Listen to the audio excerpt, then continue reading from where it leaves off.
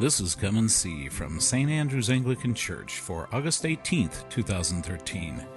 The Gospel is taken from the book of Luke, chapter 12, verses 49 through 56. The message is by Father Ron Baird.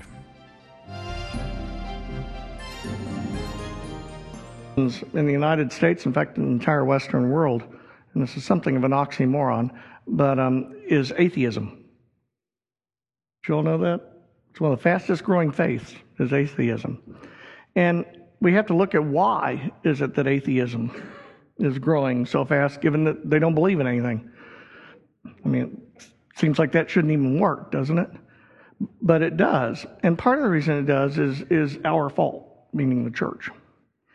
There are far too many people who think that if you go to church and you try to do the best you can, and you try to be a moral person and, don't mess up too much, that God will make your life good. And that if something bad happens to you, one of the first things we end up saying is, why would God let this happen to me? And the problem with it is that that's exactly the point the atheists make. They want to say, if there is a God, then he would not allow all these bad things to happen. There wouldn't be, hurricanes and tornadoes. There wouldn't be cancer and all these wars and famine. Life would be good. Well, they got the idea from us. But the problem with it is that God is not the God we know. You see, all too often when we see God as being someone who gives us rewards for doing the right things, we have confused God with Santa Claus. It's Santa Claus who makes a list, going to find out who's naughty or nice. And God isn't doing that. God created a universe and gave it free will. Now, I guess you could argue that he shouldn't have. He should have just created a universe where everybody did the right thing. But the problem with it is, would you like to include that if you couldn't choose what you wanted to do? If you had to do what God wanted? And it would create a real dilemma for God, because God created a world that he loved, and he wanted it to return that love to him. But you can't really love someone if it's, the world can't love him if we're being coerced to do it. How do you make somebody love something? And would it really be love then? And so the world that God created had this freedom in it. And because of this freedom, the world is really divided between good and evil. And there is a cosmic battle going on. We know it in our own personal lives. We see it in a world stage, and it's even true in a supernatural stage. There's this fight that constantly goes on between good and evil. And it isn't a matter of that if I follow Jesus, that means I get all the goodies and life will be good for me. There are preachers who preach that. It's called the prosperity gospel, but they're lying. It's not true. I mean, all you have to do is look at the disciples themselves and how many of them were martyred or thrown in jail. It didn't seem to work real well for them, did it? And certainly they would have had it pretty good, if you would think, if any of us would. No, instead, there's something entirely different going on. And that's for a God who enters into human history to help us to manage to make our way through the struggle of life, this battle between good and evil, and make a decision about which side we want to be on. Now, he does give us a promise in all that, which is that in the end, which means the very end time when the earth is recreated anew, it will all be good because all evil will be destroyed. But until that time, we are in this, struggle. Theologians have often called that the church militant. That's what we are, is the church militant. You ever think of yourself as militant? Supposed to be doing battle against this evil that is in the world. That's what the purpose of the church is to, be a force for good. And all too often, we seem to think it's actually a way for me to get what I need. Now, sometimes we do get what we need by going to church, and that's always a great thing. But that isn't its primary purpose. Its primary purpose is to equip us to help God to spread the word that we get to choose. That's what Jesus was trying to say today when he said, do not think that I come to bring peace, but division. In the Gospel of Matthew, he put it, do not think that I come to bring peace, but a sword, which causes division. He says, a father will be divided against his son, and a son against his father, a mother against her daughter, a daughter-in-law against her mother-in-law. And that really does happen if you sell yourself out to Jesus. Because in this battle between good and evil, there's no real middle ground. You can't stand with one foot on each side. It doesn't work that way. And when you make a conscious choice for Jesus, it will have consequences. And there will be people who will love you for it, and will give you all sorts of praise for it, and there will be people who condemn you for it. Now, the only good news I can tell you about that is that would be true no matter which side you picked. If you chose the evil side, there would be people who would love you for it, and there would be people who would condemn you for it too. And so, either way, we are in this battle, no matter what we do. And so the question for us becomes, what do we do about it? Well, first of all, we become cognizant of the battle. We pay attention. If you walk through a Civil War battlefield and you weren't paying any attention to the fact there was a war going on around you, what do you think would happen? You'd probably be dead. It wouldn't work too well.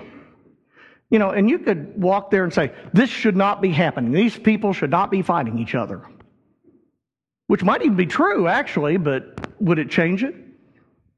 One of the things I've noticed as I've gotten older, which really scares me, apart from the fact that my body's falling apart, is that the older I get, the more I think, this world is just falling apart. People are losing all their morals. Everything's going wrong. They don't have the right values anymore. And, things used to not be like that. Anybody else feel that way? What's scary about that? Is that we sort of gloss over what things were like. How many of us really want to go back to the riots of the 60s and 70s? How many of us really want to... Anybody here alive during the Cuban Missile Crisis? You remember it? What were you thinking was about to happen? We were getting ready to blow up the whole planet. And you might say, well, before that it was better, though. Well, was it really better? But just a little bit before that, we had World War II, where we had imperialist powers on both sides of the globe trying to conquer the world. That didn't seem like a really good idea. Think of how many people died in World War II. I go, well, before that it was better. Oh, you want to go back to the Great Depression? We don't even handle a recession very well, much less a depression. What we do with that one? Well, before that we had the Roaring '20s. We could go back to that. Well, you did have the Roaring '20s. You also had prohibition and gangsters and drive-by shootings. Does that sound familiar? But even more than that, you had a lack of some basic things like penicillin. Antibiotics weren't there. And if you caught an infection, if your body didn't fight it off, do you know what happened? You died. A lot of women died in childbirth. It's really astounding when you think that. How many of us really want to go back to that? Well, go back before that. Well, you want to go back to Civil War? You want to go back to the Revolutionary War? You want to go back to the Dark Ages? Where is it that we go back to that is better? And while, yes, there are some things that have gotten worse, there are also some things that have gotten better. And if we focus ourselves only on looking at the negative, then we allow the evil to defeat us, because that's really what it wants to convince us of, is that you cannot win, that evil is stronger than good, that Satan is stronger than God. And if we choose that path, even unwittingly, while still calling ourselves Christians, then we are lost, because we have nowhere to go. So what do we do then? What are our options? Well, Paul talks about that in the letter to the Hebrews today. He gives us whole litany of people who had been faithful in the Old Testament. And one of the things that's interesting about this litany of people that he gives is that none of them, even though they were faithful and persevered, ever saw the promises that they were given. It's very much like Abraham. You remember Abraham? He was promised a land. He never got it. His grandchildren never even got it. It was many generations later. Moses was called to lead his people out of Egypt to the promised land. He didn't get there. Matter of fact, most of the people of that generation didn't get there. And so, all too often, we tend to think of success and godliness as being good and getting what we want. But it's really about persevering anyway. And every one of us has people like that. Paul calls them that being surrounded by a great cloud of witnesses. Now, those aren't witnesses meaning that your grandmother and mother are in heaven watching everything you're doing. Those are the kind of witnesses that witness to us about faith in Christ and belief in God, that provide us with an example, a model to follow. Incense is always interesting to me. People either love incense or hate it. There are a few people who are indifferent, but not very many. Most people love it. But one of the great things about incense is that it gives you much better sense of that cloud of witnesses, doesn't it? I mean, when you're standing in the middle of a cloud of incense, you feel like you're in a cloud. And that's part of the thing it represents. It takes our visual, feelings and our smell, sense of smell, and it adds those to our worship. That's really the purpose of it. It's to help us to see and to smell the fact that we are surrounded by a great cloud of witnesses. Now, every one of us has this great cloud of witnesses, and they're not the same people for all of us. But I suspect that all of you have had people in your life who made a difference in your faith, who somehow or other gave you a model of what it meant to be a Christian. And if you would think of them for a moment, and I think it might be several of them, of who those people are. What is this great cloud of witnesses that people who really inspired you to want to be a Christian, to want to live that kind of life? Because those are the witnesses that you're surrounded by. And I suspect that for many of them died. Because that's part of what happens. But the truth isn't any less that we are surrounded by them because we are still one in Christ. They're not dead. They merely moved on. And we are still surrounded around God's altar with that cloud of witnesses, able to, be in contact with them through our Lord. Because they are with us always, just as Christ is with us always. And if they are with Christ, then how could they not be with us? And as we think of that cloud of witnesses who have made our lives better, who have inspired us to be better people and better Christians as a result of us, ask yourself a question. Who in the next generation is going to look to you and say, that was my witness? That was the person who inspired me to want to really follow Jesus Christ. Because you see, it's not enough just to have it and say, oh goody, I've got mine. When we have such a wonderful legacy that has been handed to us, we also have responsibility with it, which is to hand it to someone else. And all too often what we seem to think that is by going out and changing the world. And you have churches that do that too. They want to pass all these laws because if we got all the right laws in place, the world would be a wonderful place. But that's never worked. And it can be liberal or conservative, doesn't really matter. They still want to coerce people into doing the right thing. And I've always thought even God doesn't coerce people into doing the right thing. So why are we so bent on doing it better than He does? No, the real thing that those witnesses did is they persevered. They did not allow the evil in the world to bring them down to its level. They rose above it and were better than it. And we too can do that in our world. We can't change the world by forcing it, but we can change parts of the world by modeling it, by being it, by being that witness for someone else. And what a shame it would be if in generations to come, nobody remembered us as witnessing to anything. How sad would that be?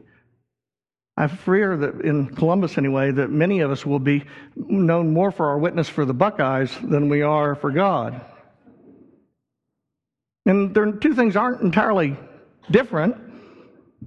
I mean, there's a great cloud of witnesses with the Buckeyes, isn't there? Talk about Hopalong Cassidy, Woody. I mean, people talk about these people like they're still walking around and we all know them. Even if we weren't even Buckeyes when they were alive. And they talk about the Ohio State tradition and how important that is in life. You know, I was listening to the sports radio yesterday and I heard Bo Pelini. Y'all know who Bo Pelini is? Coach at Nebraska.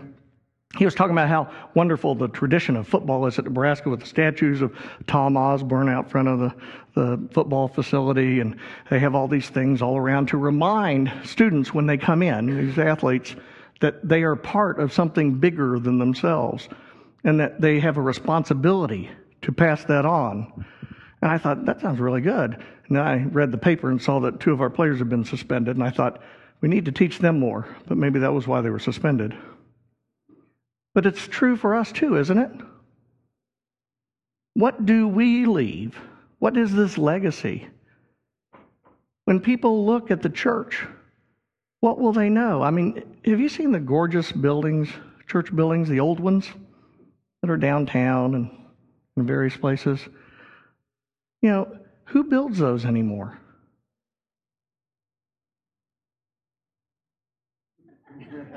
St. Paul's, yes.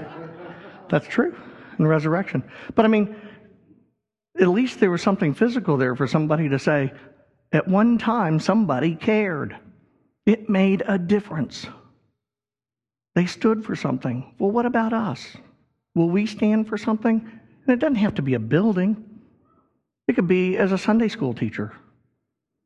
It could be as an acolyte master. It could be as a hospitality person. It could be all kinds of things. But each one of us is called to be that witness, to make somebody's life better than it was before, to have somebody, when we die, glad that we are in that cloud because they can remember us just as you remember those people. And so we have to choose. Which side will we be on? What will we do? Do we want to fight the evil? Or do we want to, none of us ever say, no, I want to fight with the evil. That wouldn't be right. But do I want to stand on the sidelines, which means we get co-opted into it anyway? That's what happens, by the way, every time that we see something that is wrong and say nothing, is we are co-opted into helping the evil. We can make changes. We can offer the world the hope that Jesus Christ came to give it, but not by being anonymous, only by being witnesses. And if you think back on those people who were special for you in your life, then think about what would it have been like if they had never said a word, and then decide to be that witness for the next generation. Amen. You were just listening to Come and See. Come and See is a production of St. Andrew's Anglican Church in Lewis Center, Ohio. St. Andrew's is also available online at www.standrewspolaris.org. Please join us again when we invite you to come and see.